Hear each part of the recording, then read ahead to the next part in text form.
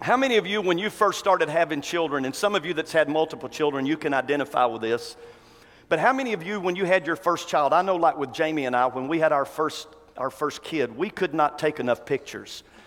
You know, we got like 659,000 pictures of our first child. And how many of you know the second child that you have, you're lucky if you have half that many? You know, that's what some of you are thinking. Yeah, we got 659,000 of our first one. The second one, maybe 100,000. The third one, 6. And then if you got 4, you don't even know if you have any pictures or not. But it's an honor, it really is, to be a parent.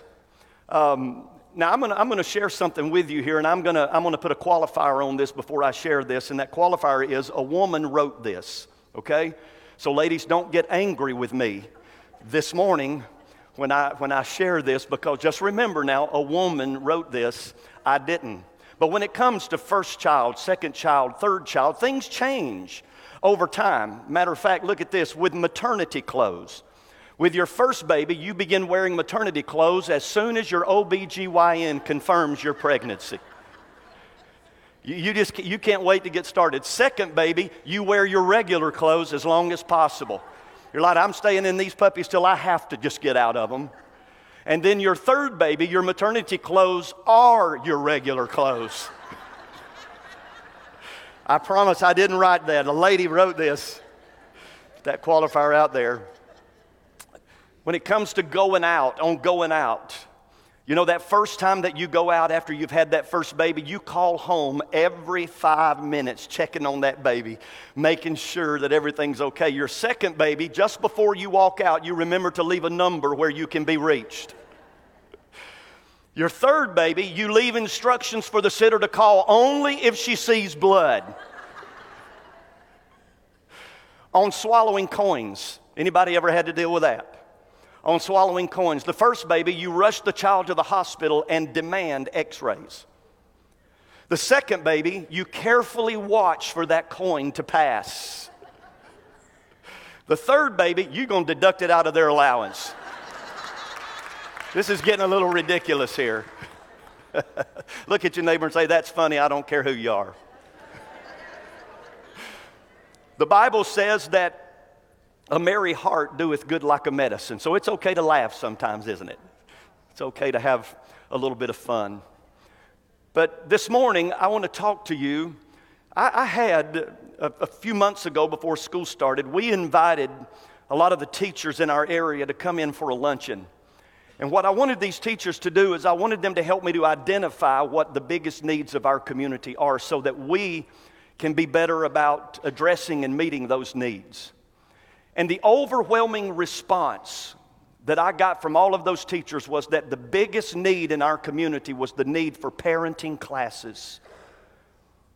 That there are just so many in our community that doesn't have a clue when it comes to parenting.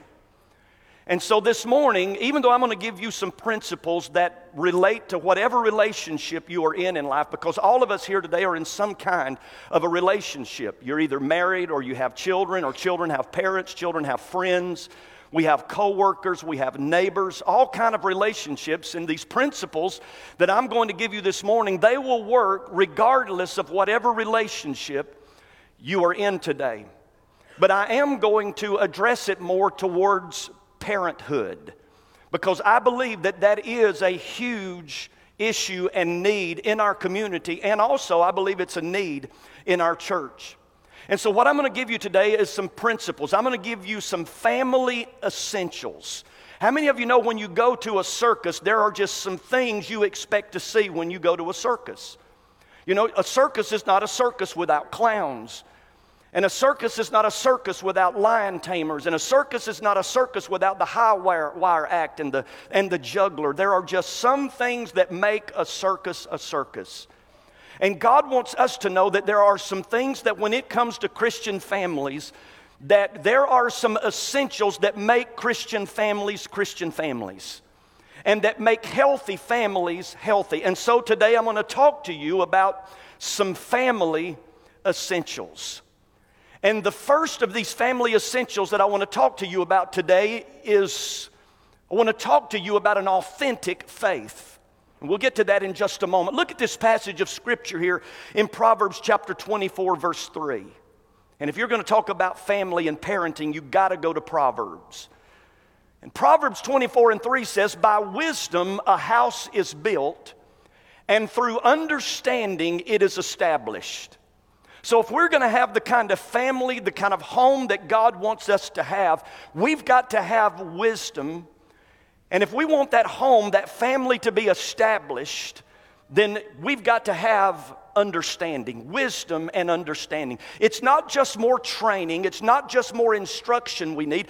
We need wisdom and we need understanding. And this next passage of Scripture is very important as it relates to that, because Proverbs 2 verse 6 says that the Lord gives wisdom, and from His mouth come knowledge and understanding. So if we need wisdom and understanding to have the kind of family that God wants us to have, where are we going to get that wisdom and understanding from? The Bible says it comes from the Lord. And that's why it's so important that we begin this morning talking about an authentic faith. An authentic faith, as if there were an inauthentic faith. And guess what? There is. There is an inauthentic faith. You say, well, what's the difference between an authentic faith and an inauthentic faith? Well, the difference between an authentic faith and an inauthentic faith is the same difference between a relationship with God and religion. And listen, what our kids need to see, because here's what I'm concerned about. I'm concerned that a lot of people haven't figured out yet that God is more than just about coming to church on Sunday. Well, we've got to allow what God wants to do in our lives to translate into every area of our life and every day of our lives. So the difference between an authentic faith and inauthentic faith is the difference between a relationship with God and religion. Religion is just marking things off the list. We go to church because that's just what we do. We read our Bible because that's just what we do. We don't read it in order for it to read us and to change us. We just read it because that's what we're obligated to do. We pray because that's what we're obligated. We just check these things off of our list. And if we're not careful, we get up every morning, we rush through it, say, got my three chapters in today, got a 5-minute prayer in today. But I'm telling you, what our kids need to see is they need to see the real deal, not just on Sunday. Our kids need to see the real deal on Monday and Tuesday and Wednesday and Thursday and Friday and Saturday, as well as on Sunday. Amen? I believe that the Apostle Paul gives us the best description and the best definition of what religion looks like in 2 Timothy chapter 3 verse 5. And this scripture is not going to be on the screen, so you need to write it down. But 2 Timothy chapter 3, verse 5, he says that in the last days, here's what's going to happen. He said that people are going to have a form of godliness, but that they are going to deny the power thereof. In other words, outwardly, it's going to look like they have a relationship with God, but it's nothing more than religion. And how do we know that it's nothing more than religion? It's nothing more than religion because God's power does not work through religion. Do I need to say that again? God's power does not work through religion. So when you are trying to live a religious life, you are denying, you're not giving an opportunity for the power of God to be working in your life. And you're not giving an opportunity for the power of God to be working in your marriage and in your family. Because the power of God only works through a relationship with God. You got to have a relationship with Him. It's not just about following the rules, but it's having a relationship with God. When young people come to me wanting to get married, or when those who are married come to me wanting some marriage counseling, or when an individual comes to me needing counseling, they can sit there and they can talk about all of their issues, but I just have one question for them every time. How's your relationship with God? Because if you're not going to let me give you the tool that I know is going to work to help your relationship, we can meet for a month of Sundays. We can meet for 1,400 sessions, and still things are not going to change. It's only when you are in a relationship, an authentic, real, genuine relationship with God, that the power of God, because a relationship with God, listen to me, it is dynamic. A relationship with God is powerful. He gives you the power that you need to be the husband and the mama and the wife that you need to be. He gives you the power that you need to be, the father and the mother that you need to be. And the only way we can have that kind of a power is through an authentic faith, a relationship with God. Now, if I don't give you anything else, if you just go home and do this one thing here today, it can totally change the dynamic of your family and the dynamic of your marriage. Listen to what the scripture tells us in Proverbs 14:26. Reverence for God, a relationship with God, gives a man deep strength, power. His children then have a place of refuge and security. And isn't that what we're looking for our kids? A place of refuge and a place of security. And when does it happen? When mama and daddy have a relationship with God and get the power that they need to be what God's called them to be. Look at this passage of scripture in Joshua 24:15. You know it well. Where Joshua looked at the nation of Israel and said to them, you've got to decide. There's all kinds of gods in this world that you can serve, but you've got to decide which God you're going to serve. And he said, as for me and my house, we are going to serve the Lord. We talked about it last week. The first thing that we have to do, if we want this three-ring circus to not be chaotic, but to have order, we have got to make sure that Jesus is the ringmaster of our family, that Jesus is the Lord of our family. So it begins with an authentic faith. We will serve the Lord. But it doesn't stop there. Look at this second essential. Intentional schedules. And some of this is going to be very practical today. But I want you to stay with me because I'm going to close the service a little bit differently this morning. And I believe that God has a personal word for every parent in this room here today. I believe that God is going to heal some relationships in this room here today before we leave. But another essential, another absolute that must be working in the home is intentional schedules. Now, you've heard me say it over and over again, and you should know it by now, that time is the most precious resource that God has given us. It's more precious than money because you can lose $1 today and make that dollar back tomorrow. But when you lose a second, it's gone forever. You never get it back. So we have got to be wise as it relates to how we are going to use our time, what we're going to do with our time, and what we're not going to do with our time. And I'm telling you, relationships and homes are all messed up because of busyness. If you're so busy that you don't have time for your family, if you're so busy that you don't have time for your children, listen to your pastor this morning. You're too busy. If you don't believe me, look at the latest study that Cornell University did, an Ivy League school that recently did a study that revealed, listen, that the average father in America spends 7 minutes a day of quality time with their children. 7 minutes a day. That's 49 minutes a week. That's not even an hour a week that parents are spending quality time with their children. And it's even worse if that father has preschool children, because for preschool children, a father is spending an average of 37.7 seconds a day of quality time with their children. That's barely 5 minutes a day. Or 5 minutes a week that fathers are spending quality time with their preschoolers. What's going on in our family? We're too busy.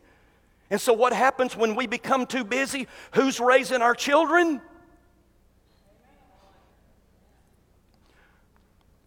Because we don't want to be inconvenienced. We don't want to have to entertain them. We don't want to have conversation. What do? We stick one of these in front of them. Or we stick an iPad in front of them. Or we stick them in front of a computer. Or we stick them in front of a television. And sadly, if we're not careful, the culture today, the media is raising our children. I want to introduce you this morning, or let me say it this way. I want to reintroduce you today to an activity that maybe some of you have forgotten about, an activity that can save your marriage, that can save your family, that can save your relationships. And here's what that activity is called: conversation. How many of you remember that? I don't see any hands going up. How many of you remember that? Conversation. It's so far removed, a lot of people don't even know what it is. So let me remind you, it's talk between two or more people in which thoughts, feelings, and ideas are expressed, questions are asked and answered, or news and information is exchanged. I don't want my children getting their answers from culture. I want my children getting their answers from what the Word of God has to say about these issues. And the only way we can teach them that is to have a conversation with them. And we don't need the media to do that. Look at these passages. Psalm 39:6 says, we are merely moving shadows, strangers passing in the night. All of our busy rushing ends in what? Nothing. We're busier than we ever been, and we're accomplishing less than we've ever accomplished. Busy ends in nothing. Look at Ecclesiastes 4:6. Wonderful advice. He said, it's better to have only a little with peace of mind than be busy all the time. Intentional schedules, guys. Making time for your marriage, making time for your children, making time for your family, making time for the important people in your life. Intentional schedules. Let's move on to essential number 3, and this one might surprise you a little bit. Discovering purpose. Now, parents, hear me this morning. One of your primary responsibilities as a parent is to help your child discover what their purpose in life is. It's to help them answer that question, what am I here for? And see, the reason I talked about authentic faith first is because you'll never know what your purpose is outside of a relationship with God. You just won't. He's the one who created you. He's the one who created the owner's manual on your life. And the only way you'll discover your purpose is when you get connected to the one who made you. Because the Creator's the one who knows the purpose for what He created. Does that make sense? And so we have to have authentic faith. And not only that, we have to have intentional schedules, because if we don't know what our purpose in life is, then we're going to spend our life doing things that don't amount to anything. Because when you know what your purpose is, it helps you with your time. It helps you to know what you should be doing, and it helps you know what you should not be doing. Listen to what the Apostle Paul said in Acts chapter 20. He said, I consider my life worth nothing to me. My only aim is to finish the race and complete the task that the Lord Jesus has given me, the task of testifying to the good news of God's grace. Paul said, I know what my purpose is. I know what the number one thing is in my life, and I'm not going to spend my life on things that are not important, on things that God did not call me to do. My only aim is to make sure that I am preaching the gospel, the good news of God's grace, everywhere else I go. That's all I'm concerned about, is the one thing that God's called me to do. I feel sorry, I really do. I feel sorry for people who are good at a lot of stuff. And the reason why is because if you're good at a lot of stuff, it's hard for you to hone in on what the one thing is, because you're good at so many things. Us folk that don't know how to do a lot of stuff, it's a whole lot easier for us to discover our purpose, because we can narrow it down to 2 or 3 things because we're only good at 2 or 3 things. But it's our responsibility, parents, to help our children discover what is that one thing. You cannot be great at everything or good at everything, but you can be great at one thing. The one thing that God has created you to do. The one thing that God has put you here on this earth to accomplish. Look at Ephesians 4:29. This is why it's so important, the words that we speak over our relationships. Paul said, don't use foul or abusive language. Let everything you say be good and helpful. He said, every word that comes out of your mouth, let it be good. Let it be helpful, so that your words will be an encouragement to those who hear them. And I think we need to follow the example of Jesus, because look at what Jesus did in Mark chapter 10, verse 13. When he got around the children, it said that he took the children in his arms, he placed his hands on them, and he blessed them.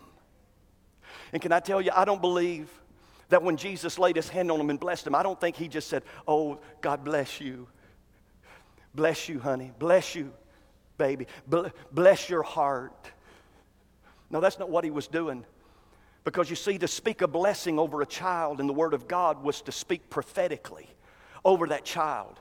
was to speak what that child's destiny was intended to be, and to speak that the anointing of God will rest upon your life to be able to accomplish what God has put you here. He will give you the ability. He will enable you. He will give you the power you need to fulfill that. And so Jesus, when he would call these children and put them on his lap, he would lay his hands on them and he would say, you are destined for greatness.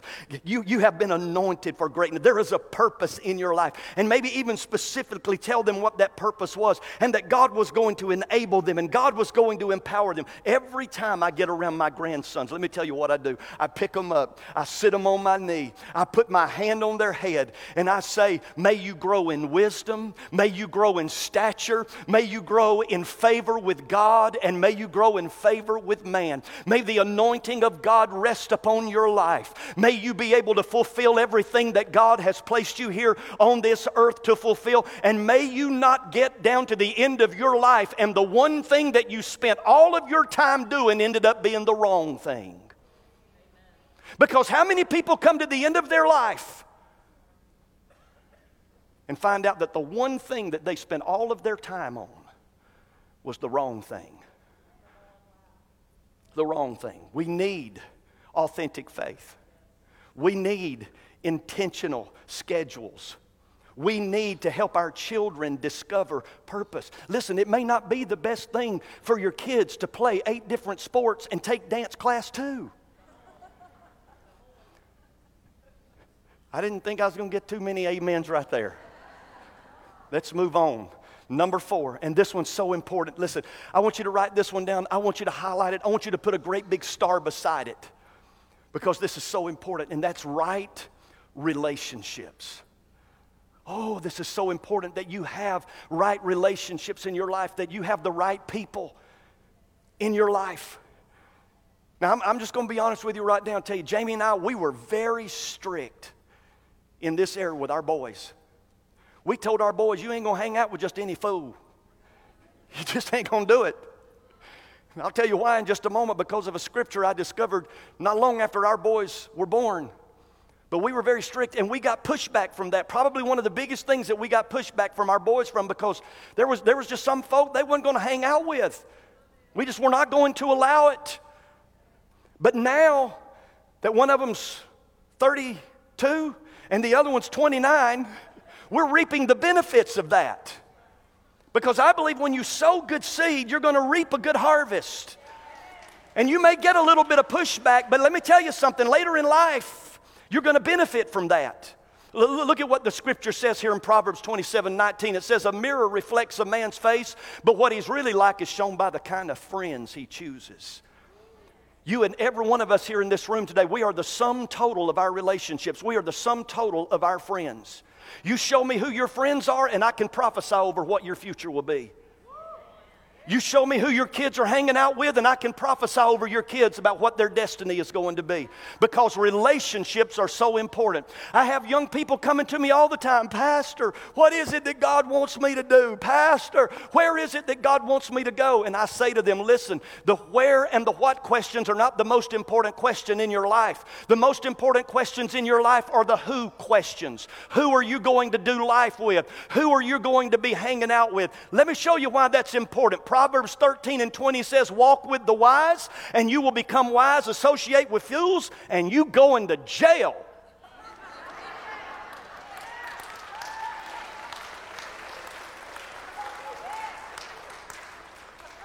You're going to end up in recovery. Celebrate recovery. You hang out with wise folks, you'll be wise. But you associate with fools, and you're going to get in trouble. Relationships, it's not the whats and the wheres, it's the whos. That's the questions that need to be answered. Look at this next passage of Scripture that Paul gives us in 2 Corinthians 6:14. He says, don't team up with those who are unbelievers. How can righteousness be a partner with wickedness? Can't. How can light live with darkness? It can't. Not in peace and harmony and unity. Listen to me. Let me talk to some of you young ladies this morning who are missionary dating. You say, what's missionary dating? It's dating that guy and saying, I'm going to win him to Jesus. And hey, it can be guys. It can be guys trying to do the same with a young lady. I'm going to win them. I'm going to win them to the Lord. You know what? You may. It's very rare. But you may. Dating them, thinking you're going to win them to the Lord. Let me tell you something about that boy. He'll say anything you want to hear. He'll do anything you want him to do to get you. And then once he's got you, he's going to go back to his own sorry self. Somebody help me this morning. I feel like I'm out here on an island by myself today. I'm trying to help some folks this morning. What you need to do is pray that God will bring somebody into your life that's already in love with Jesus, that already knows what their purpose is, that already has an authentic relationship with Him. God can do that if you'll just pray and believe and wait. Look at your neighbor and say, he's preaching truth today. Amen. Come on, let's look at this last one. You got to absolutely have this for every relationship, but especially as parents. You got to have amazing grace. Amazing grace. And let me tell you why it's called amazing. It's called amazing because it don't make sense. It doesn't make sense to me when I think about the amazing grace of God. Because I don't deserve His love. I don't deserve His mercy. I don't deserve His forgiveness. I don't deserve His blessing. But His grace is not based upon what I deserve. His grace is based upon what I need. Because if I got what I deserve, the Bible says that the wages of sin is death. But the gift of God is eternal life through Jesus Christ our Lord. And let me tell you something. In any relationship that you have, because we are imperfect people, it's going to take grace for that relationship to last. You see, I don't deserve the forgiveness of God, because here's what I hear so many times with folks today in this culture. Well, they don't deserve my love. You didn't deserve God's love. Well, they don't deserve my forgiveness. Well, you didn't deserve God's forgiveness. Well, Pastor, you just don't know how they treated me. They don't deserve that. Well, we didn't deserve it either. But because of grace, the unmerited, undeserving favor of God, we receive His love. We receive His forgiveness. Not just for things that you've done, but for things that you continue to do. Not intentionally doing, but those times that you still continue to fall. Those times that you still continue to make mistakes. I can't figure it out. It's totally against the culture of our day. I really can't. I can't figure it out that God loves me so much that even though I'm undeserving, that He still forgives me. He still receives me. He still accepts me. He still wants something to do with me. And listen, you're going to need that in relationships, yeah, because sometimes they don't deserve your love. Sometimes they don't deserve your forgiveness. But you don't base it on what they deserve. You base it on what you've received. And if you have been forgiven, you have no choice as a Christian but to forgive just as you have been forgiven. Amen? Forgive us our debts, Lord, as we forgive those who have sinned against us. Look at this passage of Scripture, Mark 3:25, because some of you say, well, there's no way, Pastor. I just can't do it. I can't forgive. I can't love. I can't trust again. Look, the Bible says if a house is divided against itself, that house cannot stand. So I'm just saying to you this morning that if you can't, your marriage can't stand. Your family can't stand. It won't last. It'll be divided, and what's divided will fall. But listen to what Paul said. He said instead, be kind to each other, tender-hearted, forgiving one another, just as God, through Christ, has forgiven you. I want to read a letter to you this morning that was left by a young man to his dad. His dad found it on his neatly made bed. It's folded. Dad opened the letter and he began to read. And here's what it says. Dear Dad, It is with great regret and sorrow that I'm writing you. I had to elope with my new girlfriend because I wanted to avoid a scene with Mom and you. I've been finding real passion with Stacy, and she is so nice, but I knew you would not approve of her because of her piercings, her tattoos, her tight clothes, and because she's much older than I am. But it's not only the passion, Dad. She's pregnant. Stacy says that we'll be very happy. She owns a camper in the woods and has a stack of firewood for the whole winter. We share a dream of having many more children. Stacy has opened my eyes to the fact that marijuana doesn't really hurt anyone. We'll be growing it for ourselves and trading it with other people in the commune that we're a part of for all the cocaine and ecstasy we want. In the meantime, we're praying that science will find a cure for AIDS so Stacy can get better. She sure deserves it. Don't worry, Dad. I'm 15, and I know how to take care of myself. Someday, I'm sure we'll be back home and visit so that you can meet your many grandchildren. Love, your son Joshua. P.S. Dad, none of the above is true. I'm over at Jason's house. I just wanted to remind you that there are worse things in life than the school report card that's on the kitchen table.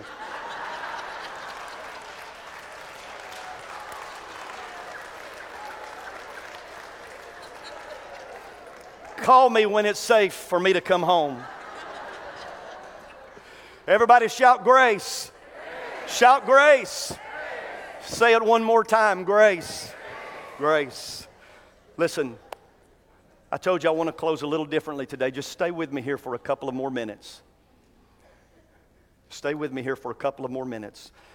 There's a passage of Scripture that I want you to notice here in Ecclesiastes chapter 3, verses 1 through 5. And if you guys will go ahead and come and get ready to help me close. The Scripture says, for everything there's a season, a time for every activity under heaven. Some of you, your mind's going to be blown because the birds didn't write this. You know, to everything turn, turn, turn. Yeah, no, it's actually Scripture.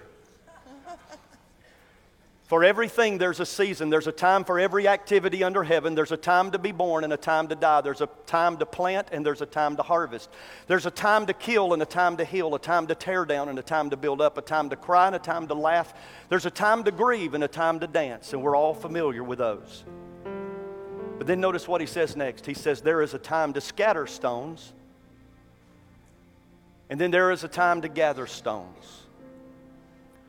A time to scatter stones.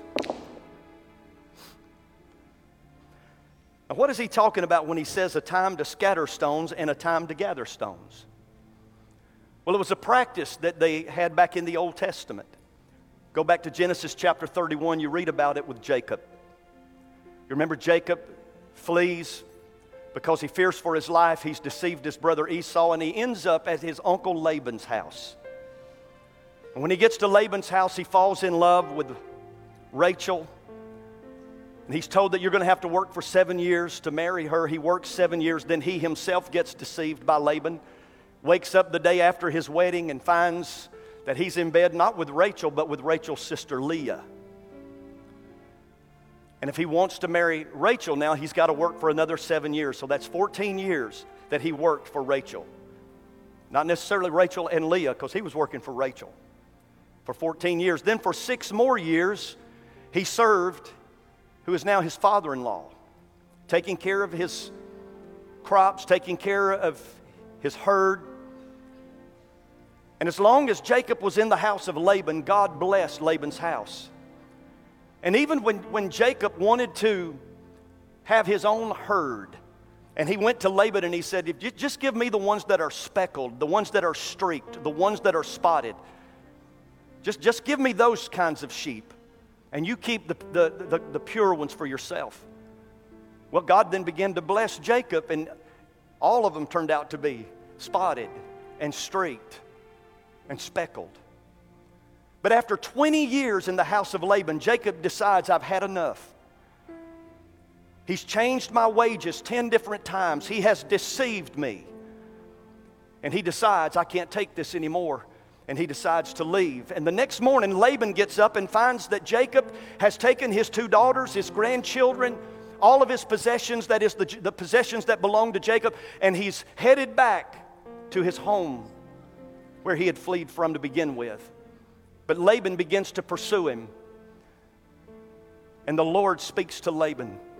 And he said, Laban, whatever you have in your heart to do, don't do it. Because I have a different plan.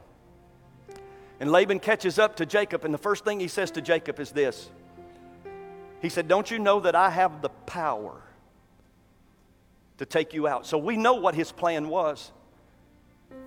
He was bitter, he was angry, and so was Jacob. Jacob had a lot of hurt, and Jacob had a lot of offense, and Jacob had a lot of resentment himself. But once Laban caught up to him and shared with him what the Lord said, and they had a conversation, then here's what the Bible says. The Bible says in Genesis chapter 31, verse 44, that Jacob says, let's come make a covenant, you and I. And it'll be a witness to our commitment. So Jacob took a stone and he set it up as a monument. A stone much bigger than this one, but he set it up as a monument. And then he told his family members, gather some stones. Gather some stones. So they gathered stones and they piled them in a heap. Then Jacob and Laban sat down beside the pile of stones to eat the covenant meal. They gathered the stones that represented offense, that represented hurt, that represented bitterness and anger. Because you see, every one of us in this room here today, we have a choice. We will either scatter our offenses or we will gather them and we'll make an altar out of them and we'll take them to God so that God will help us to get past those moments in our lives. What does that look like? What does it look like to gather stones? Well, here's the first thing. We've got to learn how to acknowledge our own mistakes. Because so many times when we're hurt, so many times when we're offended, all we want to do is focus on what that person did to us. But what about our role in it? I know we sometimes think, well, what did I do? I've not done anything, but we need to examine what is our role in that. Listen to what the Scripture says, that every one of us have sinned. All of us. That does not exclude any of us here this morning. Every one of us have sinned. We all fall short of God's glorious standard. And then Jesus said this. He said, why worry about a speck in your friend's eye when you've got a log in your own eye?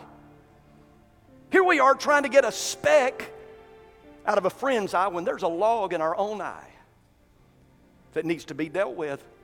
He said, how can you think of saying to your friend, let me help you get rid of that speck in your eye when you can't see past the log in your own eye? Hypocrite, first get rid of the log in your own eye, then you'll be able to see well enough to deal with the speck in your friend's eye. So when you come, you gather these stones. You don't scatter your offenses, you gather them and you acknowledge, God, this was my role in this.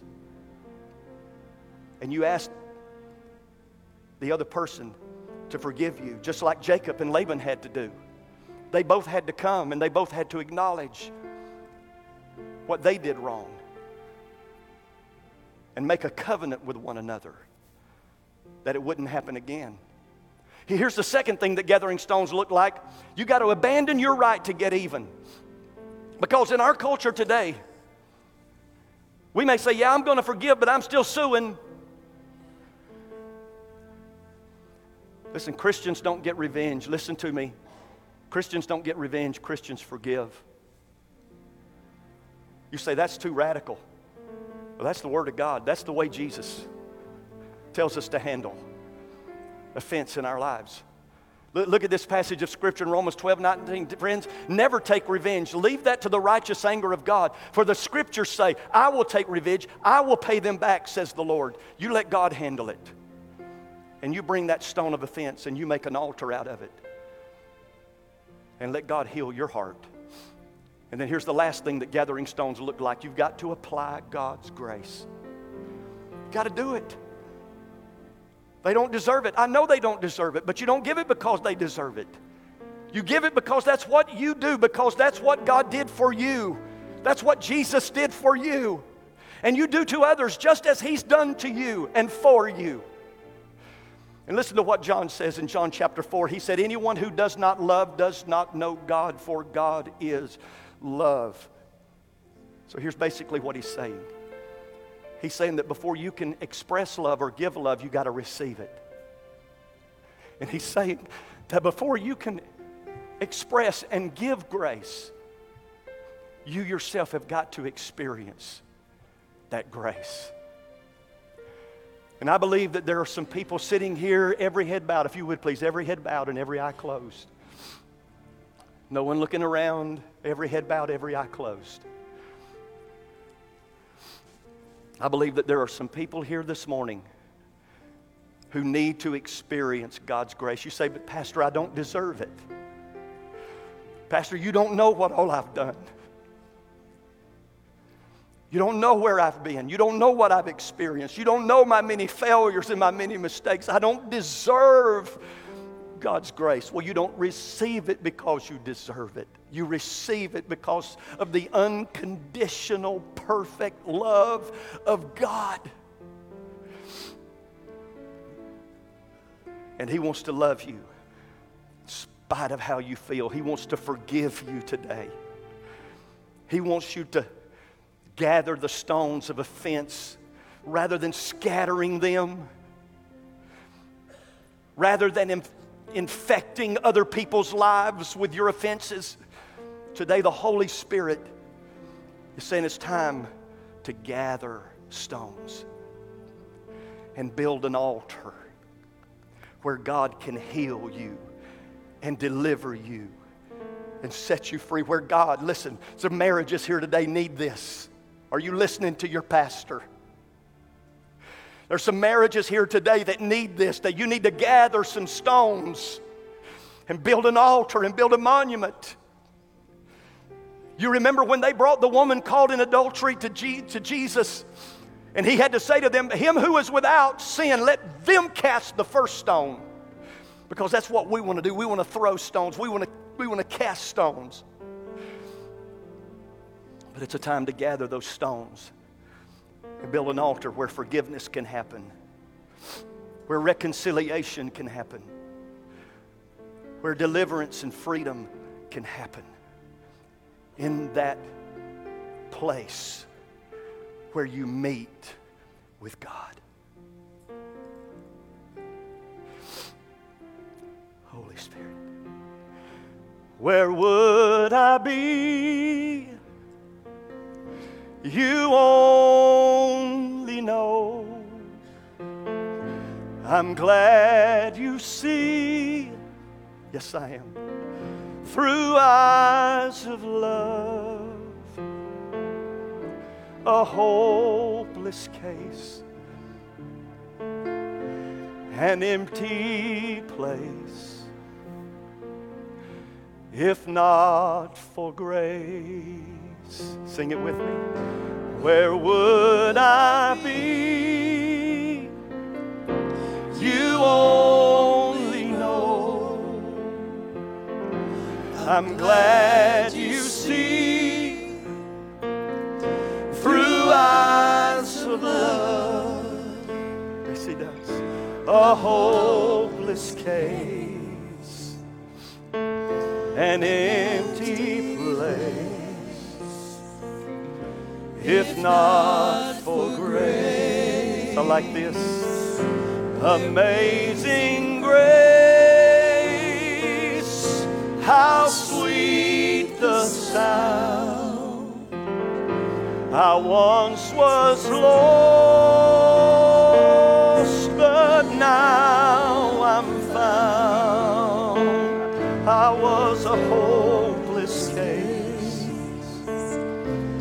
an empty place, if not for grace. And ask every person in the room to stand with me today. I just feel like I need to do this right now. I feel like I need to ask every parent in the room to come and join me here at the front. Every parent in this room here today, if you have children, would you come down here with me? Yes. An empty place, if not for grace. Come on, let's sing it as we come. Where would I be? You only know. I'm glad to see through eyes of love a hopeless case, an empty place, if not for grace. One more time, come on. Where would I be? You only know. I'm glad you see through eyes of love a hopeless case, an empty place, if not for grace. Well, I hope that you were blessed and inspired by today's message. We here at Summerton Church of God believe that God is a God who still does miracles, and we're seeing it on a weekly basis. People's lives being transformed by the power of God, being saved, healed, and delivered for the glory of God. And we want you to experience it for yourself. So why don't you come and be our guest one Sunday here at Summerton Church of God? I look forward to personally meeting you.